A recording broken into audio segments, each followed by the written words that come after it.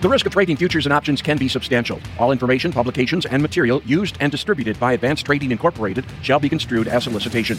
ATI does not maintain an independent research department as defined in CFTC Regulation 1.71. Information obtained from third-party sources is believed to be reliable, but its accuracy is not guaranteed by Advanced Trading Incorporated. Past performance is not necessarily indicative of future results.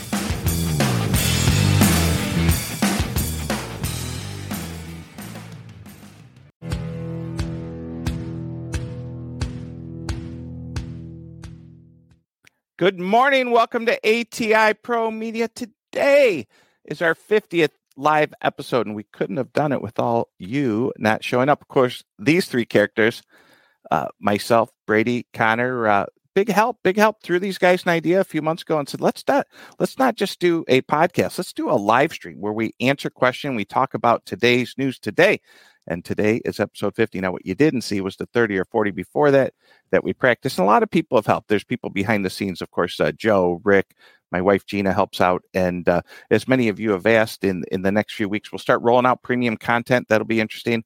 We have a whole new list of characters we're going to introduce you to. We have 12 people who work at or with Advanced Trading, actually employee owners who are going to be part of the premium content. We have 12 outside people, a weather person, political people, an options expert. We got a whole group of people. Of course, the goal is to educate you. So today, live at 9, 50th episode, this one's free. But moving forward, if you want premium content, we'll have that available. Okay, today's show. Grain markets relatively quiet. Things felt good when we opened up here. Corn, wheat, and beans were up. There's sense coming down.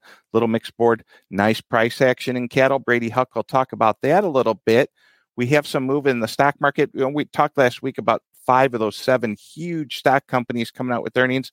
We're starting to wind down earnings seasons. We did have a couple companies do layoffs, so it's like the economy's doing well, but companies are getting fit and trim. We had a big move in the bond market. Of course, we like to talk interest rates, not every day, but some days. With that, we'll bring Connor in, and then Brady's going to pop in the end. Probably going to be a little short show today unless we start making stuff up. Connor B., what do we have to talk about? Well, we can make up a lot of stuff, but jumping right into it, yeah, slow news day. First thing we got that Goldman roll is going to start tomorrow for grain futures, so keep an eye on that. And then Thursday, we've got USDA report out at 11. CONAB is out that morning. I think it's at 6, 7 o'clock. Don't quote me on that, Tommy, but it's out that morning. So a lot of news to digest. We'll have our head of research, Cesar Cruz, really to break down those numbers before, and then we'll be going live as well. Let's talk about that tomorrow, though. We'll break down some estimates. Other thing we have, Tommy, just flying through it, stock futures are mixed. Traders evaluate the biggest bond sell-off since 2022. Is this all based on Jay Powell's rhetoric, or is there anything else working there? Looking at the bond market today, it's up a little bit, meaning like yields are down. But boy, did they have a big move from that Thursday, Friday, Monday move, a very intense move. And it's fun to watch Wall Street, or if you watch a show like Bloomberg, they're like, oh, rates are coming down and rates are going back up. We all look like a big clown show, right? And the one person who controls it all is he's like, oh, we may wait, we may this. There's an election this year, and I believe the Fed is going to do whatever they can do to make the American people feel good. I think they'll wait till right at the end, like the last, towards the end of this year. But who knows? It's I've seen some punches pulled. You said something the other day, a few weeks back. You said, the Chinese stock market, that they stopped them from short selling, and the Chinese stock markets had a really bad go. But many years ago, during 2008, when we're going from the Bush administration to the Obama administration, the stock market was going down so fast that we actually didn't allow short selling, and it created one of the most vicious short covering rallies ever.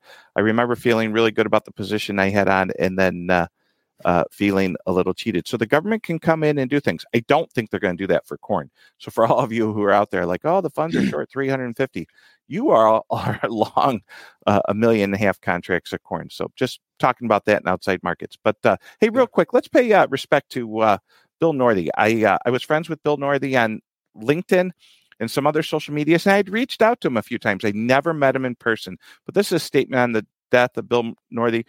Bill understood well our responsibility to be good stewards of the land and exemplified that calling throughout his career. Governor Kim Reynolds. Anyway, Bill was just an absolute legend. Iowa, one of the biggest, baddest ag states. Of course, California also. But great guy.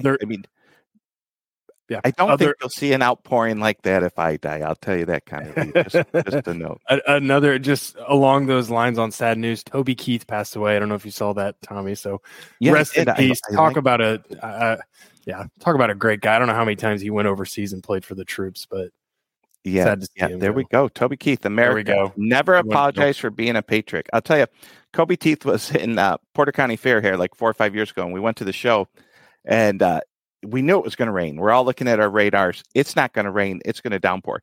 He went on stage. He sang one song. It came out red Solo Cup.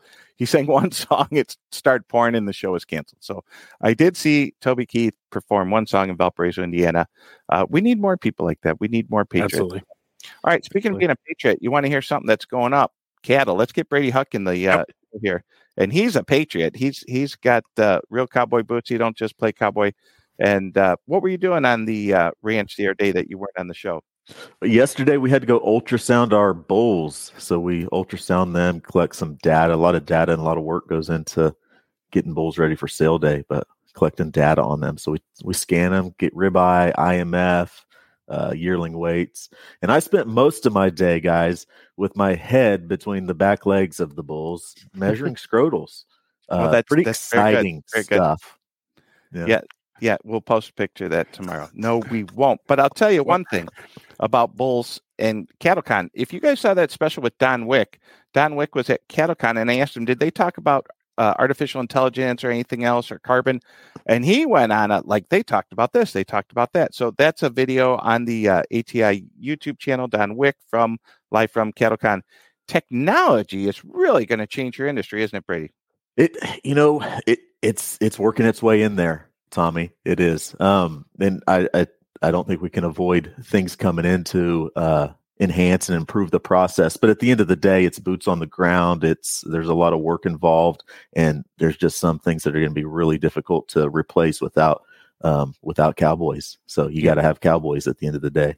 Connor B. Joe, you could pull up Connor's charts. We'll go through these, us three guys, more Connor and Brady talk. I'm going to do my job and just sit here and look good.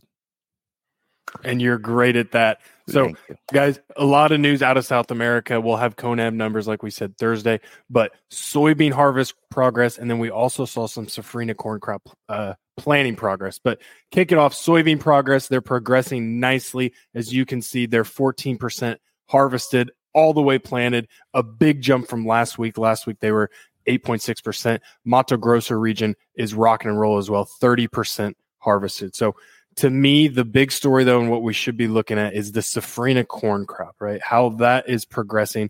And they had a massive jump from last week. Last week, they were 10%. This week, almost 20% planted. It's the biggest jump we've seen since 2013, guys. So they are rocking and rolling. And I feel like this is kind of against the grain. I think 2 months ago, we were talking about how maybe we would see a slow planting progress due to being delayed in the soybean planting. That's obviously not the case. We're seeing them move right along. Not a whole lot of rain in the forecast, so I think we could see that continue to progress next week. Brady, can you explain how that happened in your best Donald Trump voice? Well, Connor and I, we were having fun with fake Donald Trump. It's good. Do it. These they got these huge planters down there. They're massive. They're huge. And that's true. It actually is true. And shout out to the South American farmers. All right, what do we have here, gentlemen? Same thing. Different way to look at it. 5-year average versus where they are for 24. As you can see, we're a little bit above the 5-year average and well ahead of the planting pace from last year. So they are moving right along. Soybean harvest, corn harvest. They're going. Weather down there, normal precipitation for Brazil. Argentina was hot last week, calling for some T-storms later this week, I believe. So weather, not a big factor so far, but we'll see. We'll continue to digest that safrinha corn crop as it gets planted, and we'll see the weather there. Great stuff. Light news day, light on stocks, light on bonds, cattle, nice tone. Grains were higher than lower. They're coming back. Hey, I got a big one for you, Tommy. Yes, sir. So Luke yesterday, he our long-term commenter, he was talking about Krispy Kreme. So I had to look up. I had to look up. I'm going to call this the Krispy Kreme index. So in 2019, price of a dozen of donuts was where's my notes at? $7.99. for a price of donuts. In 2023, it is $16.15.99 for a dozen box of donuts. That is a 67% increase in Krispy Kreme donuts over the year. So Luke, if you're watching, right, wheat futures, Brady and I were talking in 2019, I think wheat was around $5. Right now it's a little bit above $6, a long way away from where we spiked in that Ukraine war. But that Krispy Kreme index, right, that's a good inflation gauge as any. Mm-hmm. And in colleges, they study the Big Mac index. That's a real thing. Yeah. Yeah. With that, we don't have any questions or comments, but as always, everyone's allowed to ask questions or comments. We say hi to our friends on Facebook, LinkedIn, YouTube, and X. No questions, no comments. I have stuff to do. I'm jumping on a flight, going to Nashville.